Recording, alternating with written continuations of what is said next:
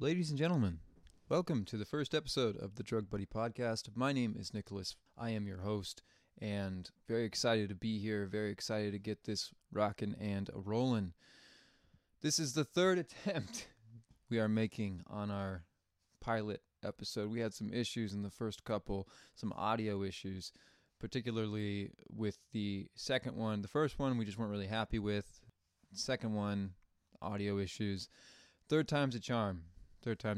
We've decided collectively that no matter what happens on this episode, in this recording, we're just gonna put it out there and see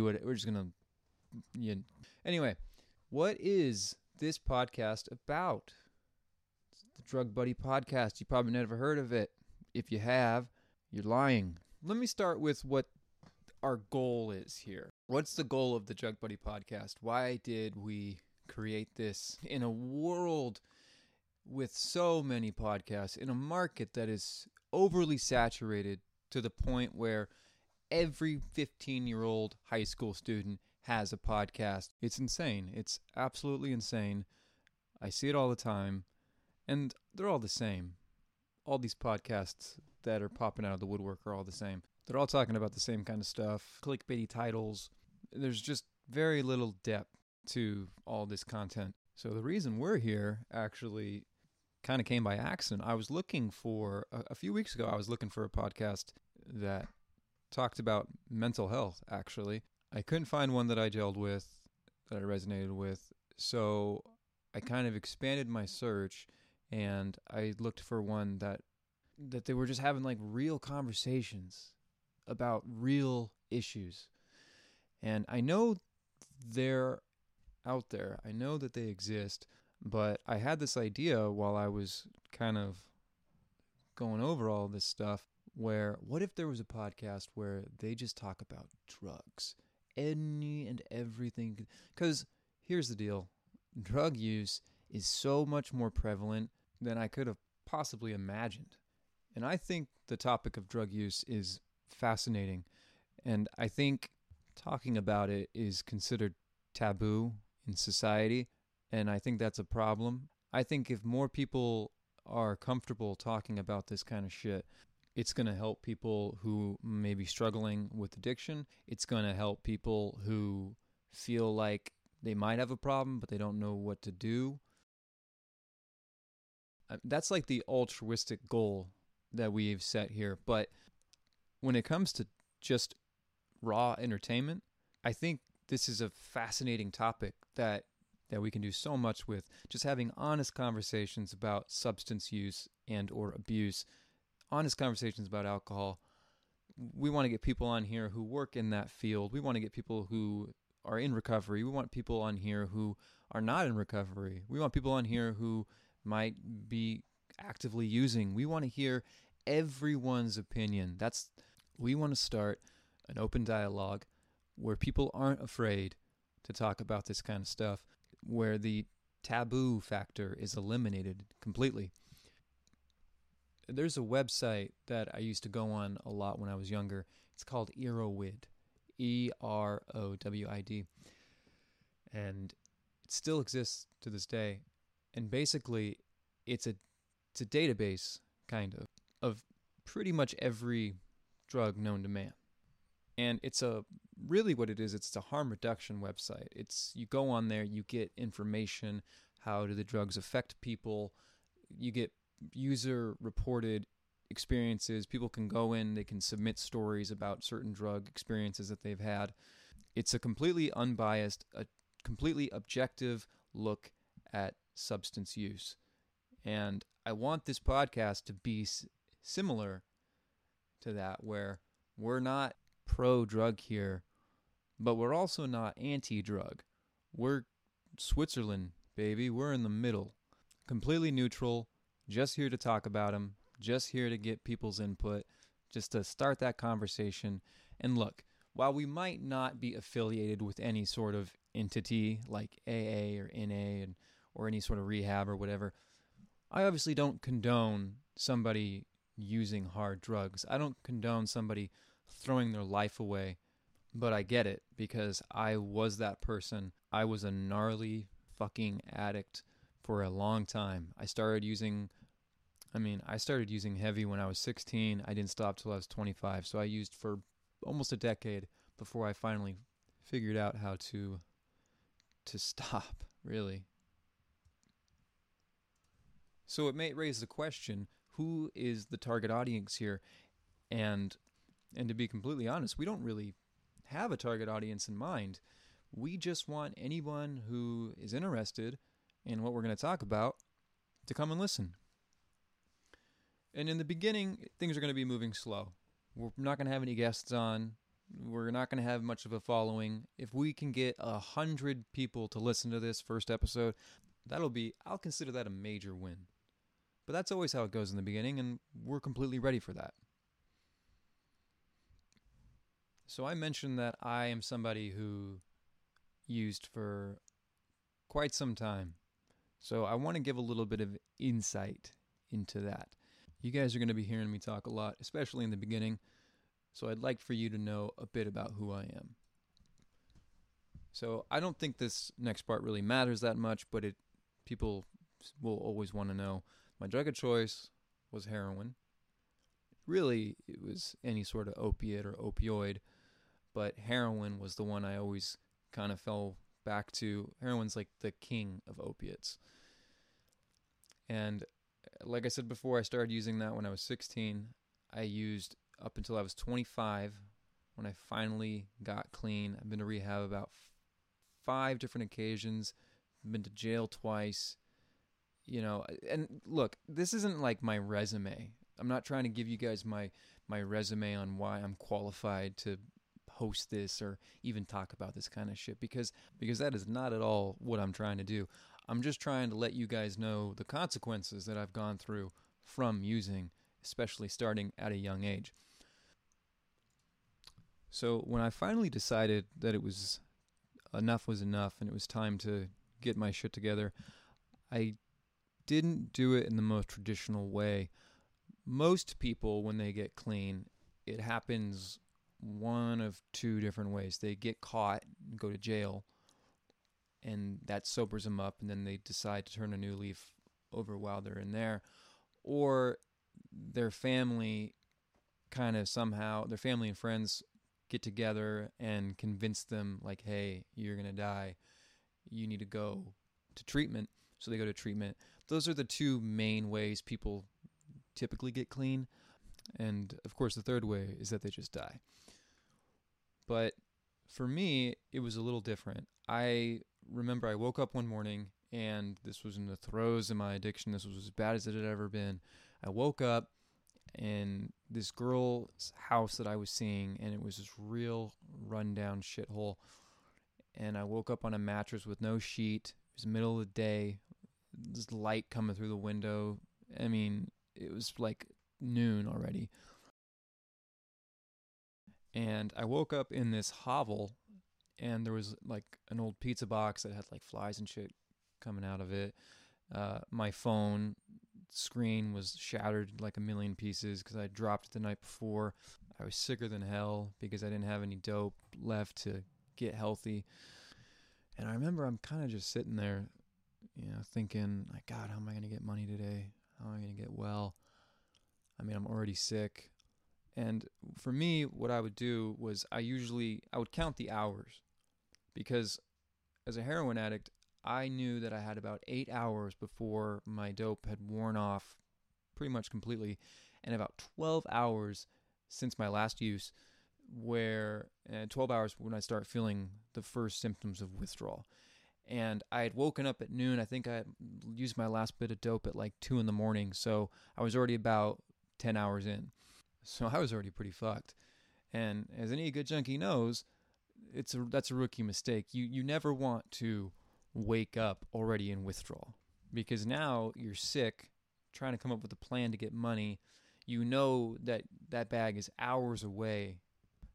But the worst part of it all is that now you're desperate. And when you're desperate and sick, trying to find money, your thinking changes. You start thinking of some crazy shit. I mean, the idea of committing a felony doesn't faze you as long as you get well. So I was just sitting there in this hovel, just kind of at the end of my rope. And in that moment, I decided, I said, I think enough is enough here. And I'd never had that before. I never had that epiphany or that sudden realization. They talk about hitting rock bottom a lot in recovery. You got to hit rock bottom. And it's always this crazy sequence of events, this crazy story, and this super dark, shitty place that people end up in when they finally decide that enough is enough. And for me, it wasn't like that. I mean, I was in a bad place. It was a shitty environment, no doubt about that. But I had been in far worse situations before. And I'd been in far shittier environments before. But none of that really mattered. All that mattered was in that moment, for whatever reason that morning, I had just finally reached the end of my rope. There was nothing left after that. And I said, I'm done now. I have to stop this. There's no future here.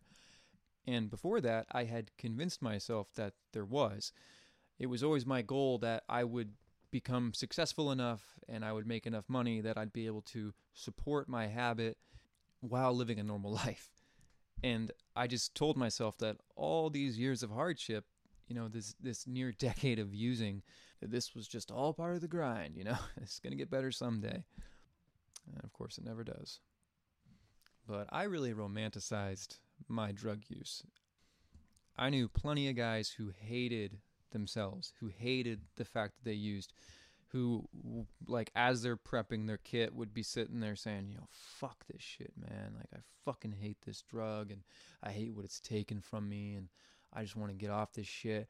I was the complete opposite. I was like, dude, I'm going to stay on this for the rest of my life. That was the agreement I had made with myself when I was 16 years old and I had first done heroin, was that I'm never not going to have this in my life. It's always going to be there with me. I'll find a way. I'll figure it out. I know it's really bad for me. I know I'm going to get addicted to it, but I will figure this out because I need this feeling. And believe it or not, that's not that unique of a way to feel when you first try heroin. I've talked to a lot of addicts who have told me similar things. They said, oh yeah, when I first did it, they were like, this is the solution to all my problems. I always want to have this feeling. I will find a way to continue feeling this way for as long as I possibly can. And it always ends in disaster or tragedy or both. Every time. So people ask me, they say, well, what's your clean date? How much clean time do you have? And this is where the conversation kind of flips a 180. I'm not clean at the moment. I smoke weed and I'm on methadone. For those who don't know, methadone is considered a maintenance drug. It's like Suboxone. If you haven't heard of Suboxone either, just know that these are drugs that you take when you are physically dependent on opiates, like heroin, for instance, and it curbs the withdrawal. It allows you to transition from taking the heroin, the oxy, whatever the hell you're taking, and transition to the methadone. So now you're taking that instead. It's a substitution therapy, so you substitute one for the other. It has to be prescribed by a physician. You have to go through a special clinic to get your medication. There are tons of restrictions in place, and it's highly regulated by the government to prevent people from selling it or abusing it or whatever they might try to do. Methadone has one of the higher success rates in this country, the United States, when it comes to combating opioid addiction. However, there is a stigma with methadone and methadone users, particularly with the clinics themselves. If you've ever driven by a methadone clinic, you probably know what I'm talking about. See the people coming in and out. They are usually some pretty unsavory characters. I mean, I'm one of them, but unfortunately, a lot of people on methadone or who go to the clinic, they still use, whether it be fentanyl, meth, cocaine, I don't know, crack, whatever. I mean, benzos. You see it because when you go to a methadone clinic, especially when you first get there, you go every day. You might have one day off because they usually are closed on like a Sunday or Saturday. So they'll give you like one take-home dose, they call it. You have to have a lockbox, and they'll give it, and it's a liquid, so it comes in this little bottle, plastic bottle. But when you go every day, you typically have to wait in line. And when you're waiting in line with these kinds of people, you start to hear what they're talking about. I've overheard so many people make drug deals in those lines. It's ridiculous. And it pisses me off, honestly, because I'm just standing there thinking, what the fuck are you doing here? You have no interest. And the truth is, they're there because people get on methadone and they keep using as like a safeguard. So what they'll do is they'll go to the clinic, they'll get on a regular lowish dose of like 40, 50, 60 milligrams. They'll go in the mornings when they wake up, usually when they're going through withdrawal. They'll get their methadone, stops the withdrawal, and then they'll spend the rest of their day on a mission trying to get dope. And then at night, once the methadone is worn off a bit, they will then use their heroin. And so it gives a bad name to the people who are trying to actually stay clean and sober at the clinic. There are several people I've met at mine who they're doing their thing. The thing is, you don't usually see them, the ones who are doing well, because once you're doing well at a clinic, you start to get more take-homes. So like they'll give you 2 take-homes for that week, so you only have to go 5 days a week. And then after another month of doing well and clean UAs and shit like that, you'll get 3 for that week, so you'll only have to come in 4 days for that, or 3 days for that week, and just so on and so forth, until you can get up to about a month's supply. So some people you see like once a month because they come in with a big lockbox, get their shit for the month, and then they're good to go. And that's the objective. That's where everyone's trying to get to. But it's hard, man. It can be hard to get there. And my clinic doesn't give a shit about weed. Like, you can smoke weed at mine. They're totally fine with it. I mean, it is illegal on a federal level, so they are to some extent kind of turning a blind eye. But I think at my clinic they just understand how beneficial weed can be for a lot of people, even people who are on methadone. Because again, I want to emphasize the fact that you don't get high on methadone. When you first start taking it, yeah, you'll feel something, maybe a little glow, you might nod off here and there, but that goes away pretty quickly. And then from that point, it's just all maintenance. So you go in, you get your dose, you don't even feel it anymore. You just feel when you don't have it because you get sick. But the great thing about methadone and Suboxone too is that it has an extremely long half-life, and that's the length of time it takes for half of the drug to be eliminated from your system. And methadone's half-life, I want to say, is like anywhere from 50 to 100 hours or something like that. It depends on how long you've been on it. It depends on how well your liver is working. Do you have hepatitis? Do you have cirrhosis? Any of these other comorbidities that a lot of addicts sometimes have. But usually you take a dose in the morning, like I do, anywhere from 6 in the morning to 9 a.m., and then you're good for the rest of the day. And even though I do smoke weed and take an edible from time to time, they're few and far between. I'm not smoking all day. I'm not smoking every night or anything like that. And even if I was, I don't really think that'd be that big of a deal. But I just do it to kind of help with my appetite. I have a really fucked up stomach condition, and the marijuana makes it easier to eat. Sometimes it helps with the nausea. Sometimes it makes it a little bit worse, which is weird. I think some potheads who are listening might be familiar with cyclical vomiting syndrome. Yeah, that's something you got to watch out for when you use cannabis. But it also helps with insomnia. I don't sleep very well, so this allows me to just kind of knock out more easily. But at the same time, I get kind of freaked out on weed. Okay? I'm not, first of all, I'm a huge lightweight. 1 hit, 2 hits, I'm done. If it's an edible, I'm taking the smallest, tiniest end piece I can find, and I'll eat that. I just don't tolerate weed that well. It makes me anxious. It gives me this weird tunnel vision. Sometimes gives me the weird heart palpitations. I mean, I'm really using it as a medicine. Some people use it to get high just so they can watch a movie and eat a bunch of Doritos. I mean, I'm only using it before I go to bed, before I'm about to eat. And those are really the only times I ever smoke weed.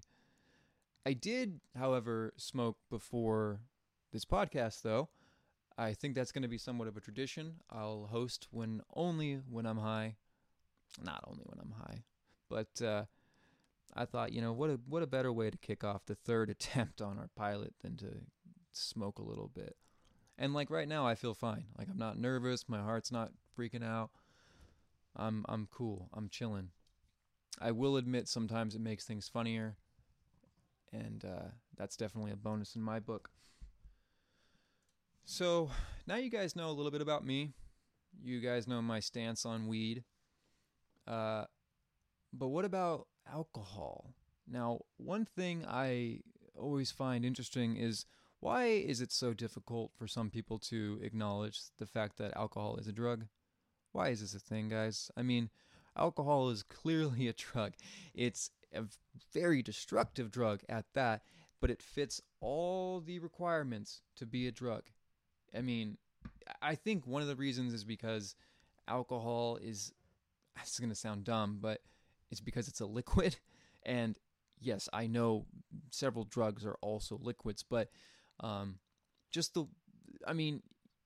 all those drugs that are liquids, I mean, first of all, I can only think of GHB is a drug that's a liquid, right? LSD, I guess, comes in liquid form. But aside from those, I can't think of anything. And if you're going to shoot up something, yeah, you have to turn it into a liquid too. But, we're getting a little bit ahead of ourselves. I feel like if alcohol came in pill form, then you wouldn't be making the distinction between drugs and alcohol. You would just say, hey, I have a handful of drugs right here. I mean, if you had a mix, say you had a bunch of Oxy and some alcohol pills and some benzos, you wouldn't say, hey, I have some drugs and alcohol right here. You just say, hey, I have a handful of drugs, right? That's kind of how I see it. I mean, it's a complicated issue, though. I've heard some people who just go bananas when it comes to arguing about whether or not alcohol is a drug. They'll say, well, they specifically separate it in AA and NA literature. They say drugs and alcohol. Alcohol is its own thing. It's not, and I'm just like, no, dude, it's clearly a drug. People like to say it's not because they feel better about drinking, especially people who drink a lot but don't do drugs. That's my favorite, when they're always like, I would never touch cocaine, you monster, as they go down 17 shots of Jack Daniels and chase it with a fucking Red Bull. Literally describing my ex right there. So, I don't know. I just thought it was interesting to talk about. I mean, alcohol is a drug, but there's this movement almost to say that it's not. I mean, we do, when we refer to addicts, we separate from alcoholics, like addicts and alcoholics. And I will say this, back when I was going to AA and NA meetings, Alcoholics Anonymous and Narcotics Anonymous meetings, I would only go to the Alcoholic Anonymous meetings, even though I considered myself an addict. I mean, it's weird though, because when I say I'm an addict, I mean that I have that addictive personality, which encompasses all substances, right? That includes alcohol. I don't drink alcohol because I know where it's going to lead to. Alcohol is not my drug of choice at all. In fact, I could really do without it. I can't stand the hangovers. I don't think it feels that great. It is a wonderful social lubricant, yes, but it also causes some of the worst experiences known to mankind. I mean, some of the worst nights of my life, alcohol was the culprit. However, that said, some of the best nights of my life, alcohol was also the culprit. So, you gotta take the bad with the good, I suppose. But like I said, I could do without alcohol. But if I drink a 6-pack, then I might start thinking my inhibitions are just gone. So I'm like, well, now I can go get some fucking heroin. And it's not that quick of a jump. I mean, sometimes it is, but sometimes it's more insidious. Like, I drink a few beers, then someone's got some coke, and I'm like, all right, I'll do a few lines of that to kind of level myself out. Now I've got cocaine and alcohol in my system, and I'm still drinking. They start bringing out the shots or whatever. Now we're drinking liquor, and it's 2 a.m, and I'm like, dude, I'm gonna be fucking so hungover tomorrow. Well, not if I get some dope. And I go get some heroin or whatever, and then I pass out drunk, I wake up, hangover, smoke some heroin, boom, it's gone. Like that's how my mind works when I'm in relapse mode, whatever you want to call it. And I'm sorry, I don't think I respond that way to weed at all. I don't think anyone responds that way to weed. I've never heard of somebody, I mean, this has been going on for a while. I've never heard of somebody overdosing from weed. I know you can, and I'll explain in a second how it's possible, as unlikely as it is. And I've also never heard of anyone like holding up a liquor store to try to get money for weed or whatever. You know what I mean? And this is another funny thing about the whole can't smoke weed when you're clean and sober argument, and that is, what about cigarettes? What about coffee? Can I drink coffee? Can I smoke cigarettes? And whoever I'm talking to usually would say like, oh yeah, that's fine. And I'm like, well, why? Those are drugs, aren't they? And they're like, well, and I know it's kind of a lazy counter argument, but it's the truth. Nicotine and caffeine are drugs. And the distinction is made that those are okay in recovery because they're, too mild? Because, again, like weed, you don't see people knocking over liquor stores to get another hit of caffeine. You don't see people throwing their lives down the toilet for a pack of cigarettes. And that, to me, is kind of how I feel for any substance that doesn't fit that criteria. So, like, if you're clean and sober and you want to go drop some acid, especially if you've never done it before or whatever, I don't give a fuck. I'll go drop it with you. I mean, I probably won't because I'm terrified of doing a hallucinogen, but, I mean, who gives a shit? Nobody's ruining their lives over a sheet of acid. Unless maybe they're, like, distributing it or something, but that's completely different. And nobody's ruining their career because they smoked peyote last weekend. You know, I mean, like, there could be consequences with doing that kind of shit, I guess, if you were to be drug tested and then it came up positive, and that's something you would have to weigh when it comes to pros and cons. But that's just an adult decision that you are free to make on your own. And I would not hold that against you. Now, if you're a recovering addict and you say to yourself, well, I'm just going to start doing coke on the weekends, well, then I've got a problem there because you've already established the fact that you can't handle whatever your DOC was, which in this case, it's not cocaine. So you're just saying to yourself, well, I'll just do cocaine instead now. Like, that'll be my fun. Instead of doing meth, I'll do coke. And I'm like, no, it doesn't work that way. Coke is a drug that people ruin their fucking lives over. Cocaine is definitely a drug that people wind up in rehab for. And yeah, I know it's a really popular drug with a lot of people. Like, I was amazed, honestly, at how many people did cocaine. Like, from when I was a teenager to when I got older, despite the fact I was using heavy drugs already, I thought cocaine was like this sort of super underground thing. Like, you could find it, sure, and people did it, but I didn't realize that, like, everybody does coke. Like, your bartender's probably doing coke. Your Tinder date's probably in the bathroom doing a line of coke. I mean, everybody does coke. So, I don't know. That can be kind of weird, I guess. All right, ladies and gentlemen, we are about 29 minutes into this first episode. I think we're gonna call it a day. There was a lot more stuff I wanted to talk about, but in keeping tradition with the first two attempts, we're just gonna kind of we're gonna stop at the 30-minute mark. We don't want to overwhelm any of the new listeners. The whole 33 that have listened in the past few days. I mean, I'll be transparent with you guys. That's where we're at. We've had 33 or 34 listeners, I think, since we first launched the podcast, which was less than a week ago. And that's just the way it is, guys. That's how it goes. I'm honestly, if anyone's listening right now, I can't thank you enough for giving us a chance.